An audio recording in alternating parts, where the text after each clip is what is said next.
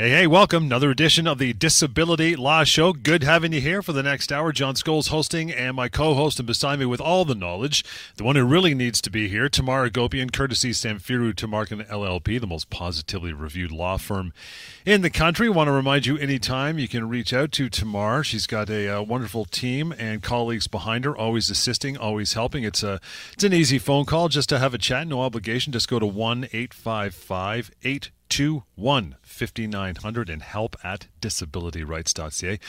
Tamar, emails already flying in. There's a big shock. They always do. They add up all week, and we try to whittle down the pile a little bit, but we always start off with a case of the day or something you've been working on, pal. What do you got this week? I wanted to feature today a conversation that I had with a woman yesterday about her disability claim, because it actually had a lot of elements of things that I think our listeners may be interested to hear about. And you're absolutely right, John. These phone calls are so important. And we actually wrapped up our call yesterday with her saying, thank you so much for all this information, Tamara. And we're happy to do it because it's absolutely free. But more to the point was her sharing with me what had happened with her disability situation. In essence, she had had growing concerns with her employment for a number of years, actually, with the workload and the demands and short-staffed and so on. And she had been butting her head up against HR to try and get better resourcing, better support. And it all sort of culminated earlier this year where she had a mental breakdown. And she was quite open about it, and I appreciated her being open about it, even though I know it's difficult for people to talk about. But what was really significant was that she had the support of her doctor and her psychotherapist to actually just stop working entirely. And she spent a few months really focusing on her health. And in the process of doing all of that, she applied for short-term disability and was denied in that time frame.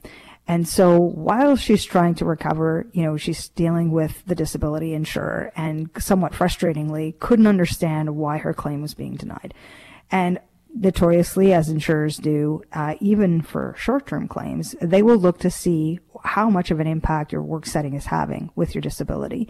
And unfortunately, with work stress, there is a tendency for disability insurers to deny these types of claims, John.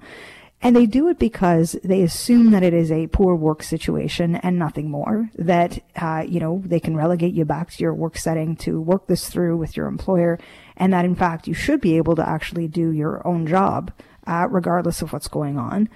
Because the principle really from a disability perspective is that you must be totally disabled from your own occupation, not necessarily your own job. So what does that mean? In other words, the disability insurer doesn't much care about the work setting, at least from an analysis perspective, because they're looking very strictly to the words of the policy and looking to see whether your health actually aligns with those words, and if so, they'll pay the benefit. Where am I going with this? Well, with her disability claim, her doctors characterized it quite a bit as a situational type anxiety, mental health condition, depression. And when we see the word situational, this is really where we see disability insurers saying, you know what, this is a work issue. This is not a true disability claim. However, things did not go well. She returned actually back to work after having some months of recovery and feeling better. She was given the green light to return, and it didn't last for very long, and she went off work again. So this is the point in which she actually contacted us saying, look, what are my options here? And by all means, I think there is a component here that is an employment component, save for our employment show. But just looking at it from a disability perspective very strictly, the conversation was, well, look, if your health issues are persisting and they're persisting outside of the work setting, I don't think the insurance company really has it right here. And she was getting into the time frame now, John, because it had been some months, to actually apply for long-term. And nobody at her work setting or the insurance company had actually told her, you must make that LTD application. Turns out it was with a different insurer entirely, so there's a whole other process that she needed to be aware of. So I thought it was important for us to talk about it at the top of the show, because mental health claims are absolutely valid disability claims. I think that there are certain words that insurance companies have just associated with denying claims, including situational. So if your health issues are persisting and you're getting treatment holistically, and the impacts are not just in your work setting, but outside of your work setting, which for most people they are, then you want that emphasized in your medical information so that it resists the insurer's temptation to just simply say no. And if you are in this process for some months and you've been denied short-term, be mindful of the fact that you are still entitled to long-term. It's a battle, actually, sometimes, John, for individuals to get the forms even from their employer to apply for long-term. I don't know why. I don't understand what the resistance is by these employers for providing these forms. But just because you've been denied short-term doesn't mean that you necessarily are going to be denied long-term, or that you're not entitled to long-term. I had one guy telling me, oh yeah, my employer said I'm not even entitled because my short-term was denied. Nothing could be further from the truth. So it's important that we put out this information so that people know, look, what are my rights here, my options? I think for the woman that we spoke with yesterday, I recommended to her, look, you should apply for long-term. It serves a couple of purposes. First and foremost, it crystallizes your right to that benefit so that you're not getting an insurance company saying you were too late or you didn't apply, so you're not entitled. Right. And secondly, it creates further medical support of ongoing total disability. So anything that gets generated by your doctors that are supporting ongoing disabling health issues are helpful to leverage against either the short-term insurer or provider and the long-term insurance company. So to wrap that up in terms of our week that was, I think that really is something that's indicative of what a lot of people have been experiencing, unfortunately, which is a work setting born disability that then leads to these challenges with getting benefits approved. And what the insurance companies, I guess they do or do not realize, which is not beneficial to them, is once they start poking around and they start, causing, more grief for those that are either on short-term looking for long-term, it'll exacerbate their condition. And often they don't get better as quickly, which is to the insurance company's advantage to get them off claim faster, right? That's an excellent point, John. And yes, the insurance company's primary goal is either to deny valid claims so they don't have to pay them out, or actually, yes, deny them later on so they don't have to continue paying out. That's their profit model, right? That's the way they make money, is to collect these premiums and resist paying these types of claims. With mental health in particular, though, it can be a relapsing and remitting type condition. So in other words, there are periods where things get better and periods where things get worse, but perhaps it never goes away. So individuals, may learn to manage it and find themselves back in a work setting. Fantastic. But I think because of the nature of that, insurance companies really don't want to see recurrence claims, which very often happen, right? They don't want you back on claim after you've been off for a while and back to work and they don't have to pay you. But most of these policies actually contemplate that. And I think the mental health claims are the ones that really align with what these policies are meant to do, which is to provide that support to allow you to be off work for periods of time to focus on your health and actually try and get better. But if what the insurer is doing is making things worse in that process, then the courts have recognized that that impact does attract additional compensation. It's called damages. And the threshold for that for mental health claims is not very high, John. All an individual has to demonstrate or attest to is that the insurance company made things worse. And if they did, then there are, tens of thousands that are available as additional compensation for individuals in situations like this. And the insurers know it. So I'm actually quite confused as to why they haven't done more to educate their adjusters. Again, maybe it's because it costs them money. But at the end of the day, this is why we do what we do. That's why we are here, is to help people. We're very empathetic. We understand these kinds of claims really well. And we know the ins and outs of these policies. So if, like the woman I spoke with yesterday, she's on this path of potential recurrence, she's on the path of applying for short-term, long-term, we know how to help navigate. And even if people don't feel well enough to speak with us, we're happy to speak with their family members. And we've got lots of other resources as well, like our other websites that have information. LTDFAQ.ca, for example, has some helpful memos on there. Lots of ways to get a hold of us or get some information so you know what to do. And that phone number again, 1-855-821-5900. Email help@disabilityrights.ca. You can use both of those at your leisure whenever you'd like and have more of a lengthy private conversation with Tamar and her team. Let's get to Joanne. First one up says, guys, it was approved for disability last year. A few months ago, the insurance company told me I had to go for a neuropsychologist for an assessment. The insurance company's telling you this. A few weeks later, the claims manager called to tell me that they were ending my benefits. My counselor, my psychiatrist, and my family doctor all say that I should not be working. When I asked why, she said because the neuropsychologist determined that I'm not totally disabled. When I looked up the neuropsychologist, it says that he has a previous finding of professional misconduct and being non-objective. He was found guilty. I feel he is exaggerated to benefit the insurance company. I can't understand why they're allowed to cut off my benefits based on this guy's opinion, especially when all the doctors who treat me say I can't work. How is this possibly fair? It is not fair. Joanne, it is not fair, and this screams a situation where you really want to think about a legal claim. So let's unpack this a bit, John. Joanne tells us that the insurance company has sent her for an assessment, a neuropsychologist assessment. So that's a very specific specialty, one that will assess both cognitive strengths and weaknesses and emotional strengths and weaknesses. And I think what troubles me most about this, so this is an independent medical examination most likely, so an IME. And what troubles me most is that the insurer has paid for this, and they've paid for a doctor who clearly has a reputation for having issues, right? So now they've selected an expert that has professional conduct issues, and by all means, this is not a good basis for which the insurance company is going to want to rely and take this all the way to a court. They're not going to do it, John. They're not going to stand before a judge and say, this disreputable doctor provided us an opinion of not totally disabled, and we relied on that to deny the claim for Joanne, in the face of multiple doctors that say absolutely the opposite. And not just any doctor. They're not hired guns. These are Joanne's treatment providers. And courts have been very clear that your own treatment providers take precedent. There's more weight put by a judge when they're looking at what's the medical information, who's saying what. And they will prefer those treatment providers' opinions over ones that an insurance company has hired to obtain. So it is not fair. It is not right at all. But I want to see what this doctor has actually written. Joanne's entitled to get a copy of this report, either from the adjuster directly or sent to her own doctor. There's lots of ways to rebut these kinds of reports.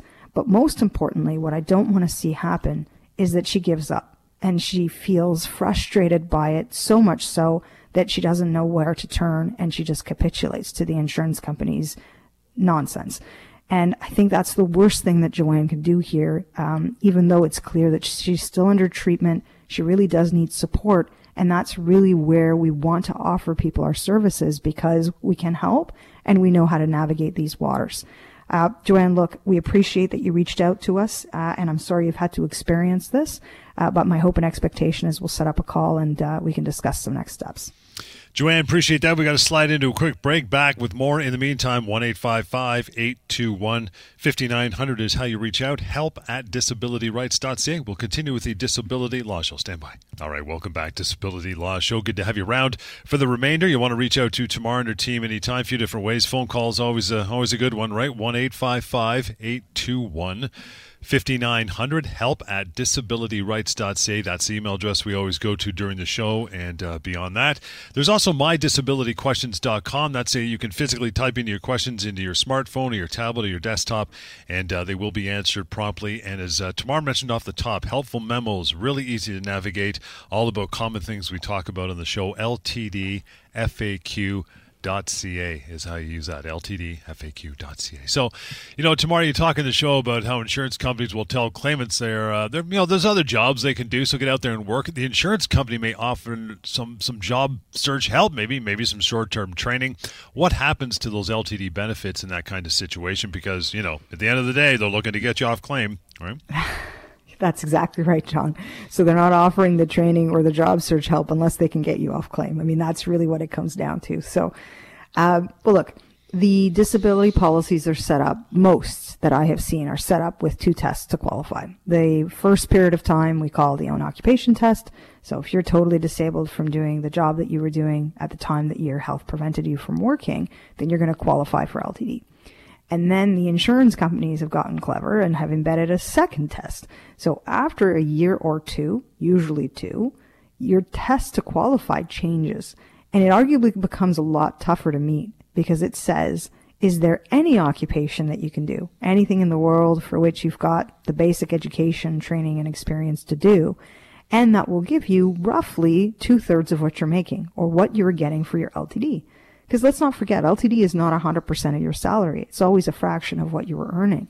And so insurance companies now have used this secondary test to essentially get people off claim. And so the threshold for earnings is much lower. It's not your own job, not at 100% of your earnings. And they'll also include in most of their policies to say, we're not concerned if there's no jobs available either. So the availability of work is not part of our analysis. All we're going to look at is your health. And we're going to look at these other jobs that you can do. And if there's a less stressful job, if there's a lower paying job, but one that will give you 2/3, then we're going to deny your claim at the 2-year mark, which is where we see a lot of people come to us. So in the context of that, we get a lot of questions from people saying, well, hang on, I've done the same job for 20 years. How is it that the insurance company is now going to say there's something else I can do? I don't really have the transferable skills that they say that I do. You know, what's happening with my claim in a situation like this? And what's happening with my benefits? That's the real thing. So look, if the disability insurer has denied your claim at the 2-year mark and your doctors are still saying you're not capable of working in any setting, then the offers of training and finding another job are really hollow. There's really not a lot of meat there in terms of actually helping you because your health is still preventing you from working. So the answer in my mind in that scenario is actually to pursue a claim against the insurance company for more benefits, not really to hold out for them to help you to get back to school or do some other training. That's not the answer if your health isn't there. That's the starting point. And I'm not saying health assessments, you know, like Joanne described to us, like an IME or something. I'm talking about your own doctors. What are they saying about your ability to work, right? But if there is some possibility of getting past that point in the sense that your health is improving, that your doctors are supporting that a return to work is possible, but perhaps not in the job that you were doing, but something else, then there are provisions in some disability policies that say we will provide additional compensation or additional support, you know, to provide you access to these other training measures or education. But it doesn't necessarily mean that your LTD benefits will continue. And so I actually have one file right now, John, that I can think of a client who was told by the adjuster, oh yeah, we'll keep paying you while you get further education. She had been doing a fully physical job for over 2 decades, and they were suggesting to her, now you should be doing an office-based job. She had debilitating chronic back pain, and so thinking about the idea of prolonged sitting was going to be a real problem for her, but she was receptive to it because they said to her, okay, well, we're going to put you into an education program, but they cut off her claim anyway at the 2-year mark. So I don't want individuals to get lulled into this sense of security by the adjuster saying, yeah, we're going to give you this support, because at the end of the day, if they don't have to release that LTD benefit, they won't. And so a lot of the times at that point, they'll say, these are the 3 jobs we think you can do. You may need some short-term training to do it. We'll give you a couple more months as compensation, and then you should be able to get back to work. Not solid footing as a decline, but it is something that I've seen quite routinely. So you want to make sure that your own best interests are being served here. And like I said, you know, if your doctors are not signing off on any setting of work, then the answer is to continue to pursue the insurer, as opposed to taking them up on education for a job that you know physically or from a health perspective you won't be able to do. Because that recurrence clause, that whole business, it'd be nice to sidestep that and just stay on point with your benefits, either reaching out to you and your doctor, if not both at the same time, right? Because it'll get rid of any delay. Well, this is the concern that I always have with individuals saying, look, I'm feeling the pressure from the insurance company to get back to work. And that's a real pressure, John. And it's a tactic. It's a strategy these adjusters will use, because either way, they're going to find a way to close the claim. So on the one hand, they will say, we think you're ready. And on the other hand, they're going to cut off your income source. So you're going to say, okay, well, maybe they're right. And what choice do I have anyway? I can't survive without that LTD benefit. And that to me is the worst of the scenarios, because really, I think people do put themselves in this desperation situation and buckle to that pressure. They put themselves back into a work setting that they know has already been not great from a health perspective, and will very often, if they are not ready, be unwell to the point where they have to go off again. And, you know, if it's within 6 months of your prior disability claim, yes, you do get access to the recurrence clause generally, if it's the same insurer or employer rather. But there's complications around that too, because once they have you off, they don't want you back. So theoretically, what the recurrence claim should do is you submit for their medical saying, look, I tried, I was not successful, I should be back on LTD. And there shouldn't be the waiting period, the qualifying period, which most LCD policies have. When you get unwell and you can't work, usually there's a short-term disability period, then long-term kicks in. So it's about 17 weeks, 26 weeks, but that hold period is an important one because only then does LTD start. Well, with recurrence, you don't have that hold period. You should be theoretically right back on claim if you can demonstrate medically that you cannot continue working. So this is where I have a lot of trouble with the scenario of the pressure of returning back to work, because you're going to get that much more resistance to even get your recurrence claim approved if you go back to the insurance company. So look, this is what we're here for. This is why we support individuals. And the bottom line is if it's premature and it's not successful, then by all means, there is a basis for a legal claim against the insurance company. And we're happy to help. Let's get Gordon on here with a quick email. Says, guys, my daughter works in a unionized environment and has just been told she's being terminated from LTD. We feel it's unfair. What options does she have? LTD is suggesting they be contacted with an appeal, but can we utilize your services without going through her own union services? What do you think, Tamar? That's a really good one, Gordon. And I think that the first step to that analysis is to look at the collective agreement. There are many, many unionized individuals that we can help. And I actually don't like the idea of people leaning on their unions for these kinds of claims because they're not experts at this, John. And I don't want to put ourselves necessarily out there to say we know all, but I do think we know best when it comes to disability and disability litigation. And I think it's at least worth canvassing, can we help? And here's why. There are some unionized individuals where courts have said, look, we don't have the jurisdiction, we don't have the power as a judge to make a ruling as to whether Gordon's daughter is disabled or not pursuant to the disability policy, because the collective agreement says that any dispute over that has to be taken up by the union through a grievance. But that sliver of category of individuals is actually quite small. And so a lot of unions just simply assume that they are the go-to for these disputes, when in fact it may not be the case, or in the vast majority it's not the case at all. I've even heard from individuals, from one person who said to me, my union told me I had to appeal, and that if I wasn't successful, they weren't going to help me and I had no options. Oh my goodness.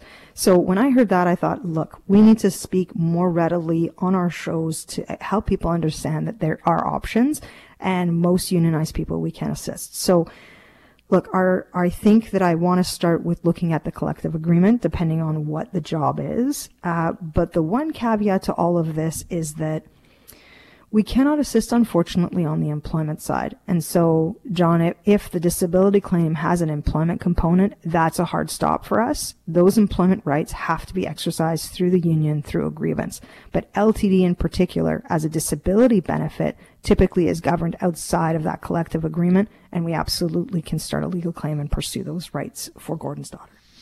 Again, Gordon, thanks for the email note. Obviously, you got that help at disabilityrights.ca, and the phone number moving forward anytime for you. And if you're listening to the show, of course, 1-855-821-5900. You know, when looking at paying an LTD claim, will an adjuster, you know, we love our adjusters, will they consider if the claimant's employer will accommodate them back to work? Because that's what they want, right? Yeah, they will. They will consider that because, and I'm seeing a theme here today, John, because they're going to try and assume work readiness as soon as they can, right? And so if they can get the employer to commit to agreeing to an accommodation or a gradual return back to work, then the adjuster can leverage that to say back to the claimant, well, look, your employer is taking you back with open arms, and your doctor is saying that you do have some capacity to do X, Y, and Z. So we're going to try and rely on that to deny your claim or deny further benefits and pressure you back into this gradual return to work program with accommodation. The thing is, though, you know, it's not always clear to me what the employer is being told of what an individual's restrictions and limitations are, a claimant, while they're on claim. And that assumption that they're going to accommodate is not necessarily the right one by adjusters, because oftentimes they don't ask the key question from the employer, which is, will you accommodate permanently, or are you going to accommodate for a short period of time? So there's not a great dialogue that I've seen, at least from claims files, with adjusters who are contacting these employers to have a real conversation around what does this look like. Because if you've got a claimant, who's been on claim for 2 years or a year and a half even, and is being given sign off to return back to work with some restrictions and limitations, if those restrictions and limitations are permanent, then the accommodation request is permanent as well. And so I think it's too easy for the disability insurer to use this as a fallback position to bring these claims to a close and put it back on the claimant to actually have those real conversations with their employer about permanent disability or permanent accommodation, which in and of itself could be a topic of a whole other show, John, with our duty to accommodate questions and so on. But the long and short of it is that, yes, the adjuster will take that into consideration, but will be strategic in trying to bring the claim to a close as a result, unfortunately. More emails coming up after a short break. Getting near that 2-year mark. You know what the knock on the door you're going to get. We'll cover that in just a couple of minutes here as we get back from break. In the meantime, 1-855-821-5900, the number to reach out to Tamar and Company, and help at disabilityrights.ca. You can also go to ltdfaq.ca for easy-to-digest notations about disability and all the topics we discuss on this show. So we'll get back into the email after a short break. This is the Disability Law Show. Hang on. And back, you bet. More of the Disability Law Show to go. Reaching out to Tamar Agopian anytime. Samfiru Tamarkin LLP. Don't hesitate to make that phone call. She'll pick it up. She'll talk to you. Just give you some baseline information. You can go forward from there if necessary. 1-855-821-5900. Email as well. Help at disabilityrights.ca. That's where we're going. Miriam, as promised, sent this one in. Says, guys, I've been approved LTD. I have been approved for LTD over the 2-year mark. Now, the insurance company constantly requests updates. I understand that it is needed. However, this causes more anxiety for me and doesn't help my diagnosis. I'm 40 years old. I was wondering if I can convince the insurance company just to give me a buyout or the plan and one-time lump sum. Is this possible? And watch that maneuver. Yeah, Miriam. So look, let's start with this idea of being approved past the 2-year mark and the updates, the continued requests for updates. LTD benefits inherently are a month-to-month benefit. And I know that's hard for individuals to accept, but the reality is that the disability insurer doesn't actually need to release that monthly benefit unless they feel that you have met the test to qualify. I think it's a huge thing that actually Miriam has been approved past the 2-year mark, because it's the insurance company accepting that she's totally disabled from any occupation. She has no capacity to do an alternative occupation, even earning roughly what she's getting for her LTD benefit. But we can't necessarily assume that they're going to allow her to just simply deal with her health and continue getting that LTD benefit, because she also tells us, John, that she's 40. Why is that significant? Most of these disability policies will pay you until you're 65 years old. That's 25 years of benefits for Miriam. So I am not surprised in the least that the adjuster is continuing to hound her for updated information. Because if there is an opportunity for her or him, the adjuster that is, to close this out and say to their boss, hey, we have now cut off this exposure of the 25 years that's into the future, then guess what? They're going to get a good pat on the back. And that'll be that. And then it leaves Miriam looking around thinking, okay, now what do I do? And so I absolutely understand the temptation of saying, how can I convince, or can I convince my adjuster or insurance company to just give me some payments up front and let me get a buyout of the policy for a period of time, and I don't have to deal with the constant haranguing from the adjuster and the phone calls and, paying for more medical reports, from my doctor to send over to the company and all of that. I get it. I absolutely get it.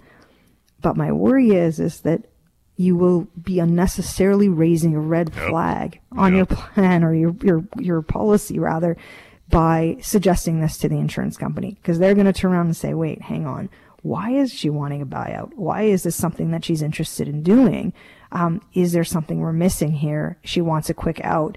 And I find generally that will put greater focus or greater scrutiny, then it'll do more harm than good at the end of the day.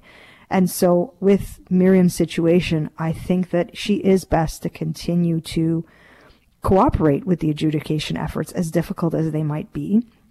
Maybe you can set some limits around doing some of it via email, perhaps having a set call per month or something like that, or a checkpoint, so that you can anticipate when it is that you need to connect with the adjuster, so that, you're not getting surprised phone calls or surprise emails saying, we need this now in 2 weeks. And really managing that with the relationship with the adjuster. Because at the end of the day, her benefits are still being paid, which I think it's critical, right? And you really do want to continue to focus on your recovery. And if they make the unfortunate decision to cut off the claim, then by all means, part of the strategy and part of the approach that we have in our team is to actually seek these buyouts on behalf of our claimants and clients. And we do that very effectively, John. I mean, we've got a really good degree of success in doing that for our clients within months of being retained. So it's a really, really good outcome. However, it's one that's been initiated in essence by the insurance company having made the first move to make a bonehead decision to cut off a claim improperly, right? So once they've approved past the 2-year mark, like Miriam, I think it's going to be hard for them to, find proper justification to close out the claim, which is probably why she's experiencing so much heavy adjudication with these monthly touch points and things that she needs to provide. It's a mutual duty of cooperation, though, and of good faith. So I can never say to individuals, look, you can just simply ignore them or not be responsive. That's just simply going to result in your benefits ending. But like I said, if you can create and manage the time frames of those touch points and what is actually required by the adjuster, I think that can go a long way in curbing that zealous adjuster, so to speak, trying to find means of cutting off an otherwise long claim. Again, guys, 1-855-821-5900. If any of this has, sparked some questions in your mind you want to reach out to Tamar and her team to ask, you can always do that. help@disabilityrights.ca. How important is it for you, Tamar, to review a person's insurance policy? Because that's exciting stuff to do. But that's when you're assessing their disability claim. How deep you got to go on that? Well, I do find it exciting because I think I've called myself a disability law nerd before. So I do like reading the disability policies, John. But I think it can be important. I think it's more important, though, where we see technical declines of disability claims. So if it's a run-of-the-mill type thing, as in you're not totally disabled either from own occupation or any occupation, most insurers do a decent job of at least including, the definition that they're relying upon and contending with some of the medical information they're looking at. So looking at the policy beyond that point, maybe not critical. At some point, I'd like to.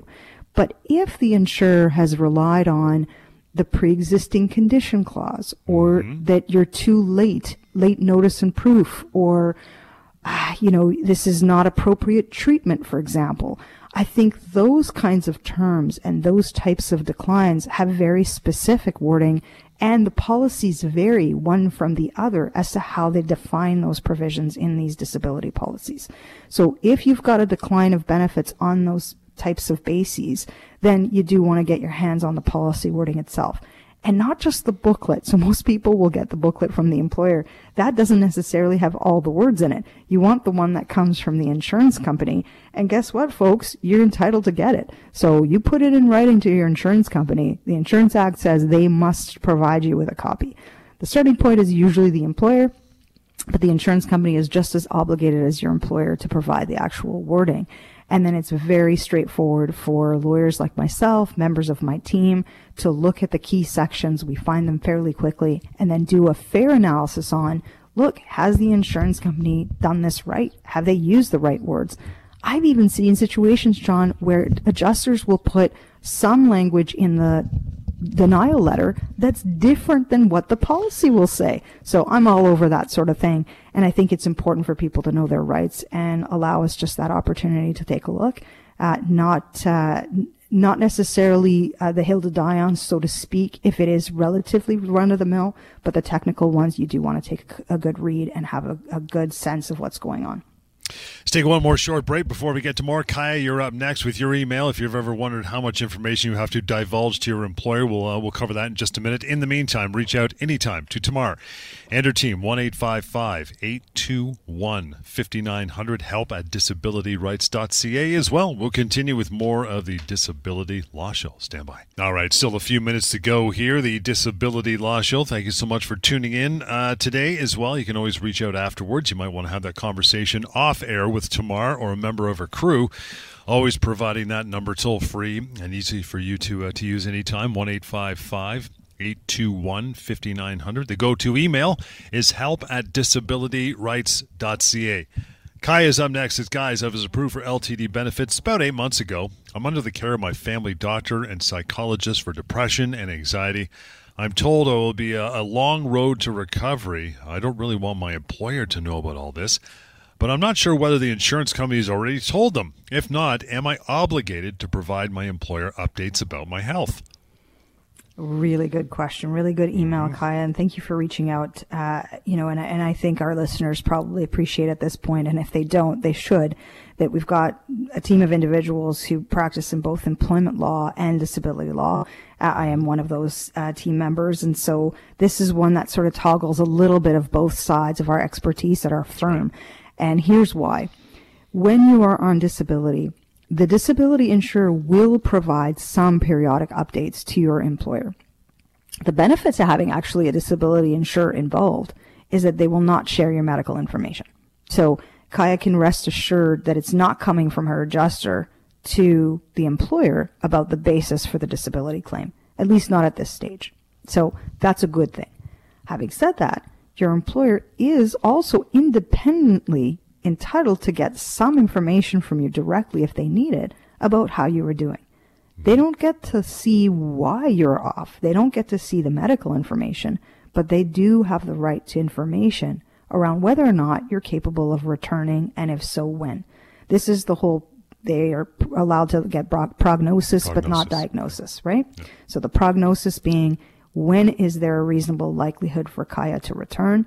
She says to us in her email that it's going to be a long road for recovery. So if there's no reasonable likelihood in the short term, then that's the information that you provide to your employer.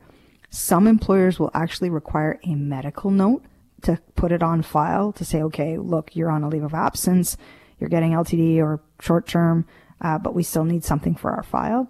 If that's the case, my advice to Kaya is keep that medical note relatively brief. It's okay to have a one-liner in a situation like this, to have your doctor say her health continues to prevent her from working. She will be reassessed in 3 months, let's say. And the reason why I would say not forever is because you don't want the employer then to say, well, you're never coming back, and making maybe an unfortunate decision of termination. They shouldn't, but they could. And so I like to give that advice to allow people to prevent from that happening. Alternatively, if you don't respond to the employer may assume that you've abandoned your job. So in essence, you've quit or you've resigned. And you don't want that to happen either necessarily, because you may want to have the option of returning to that position after you've, made the steps to recover and hopefully get back to work. So conclusion being that you can provide some information to your employer, not necessarily medical is needed. Different conversation entirely if you're returning back to work, which we covered off earlier in our show.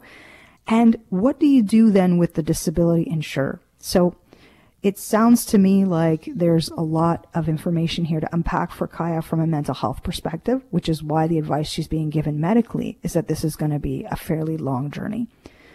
The information, by contrast to what you should provide to your employer, the information to the disability insurer actually should be very detailed. The one-liner notes, John, not good enough. You really want, with a mental health claim, to get into the weeds of all of the symptoms that are preventing you from working.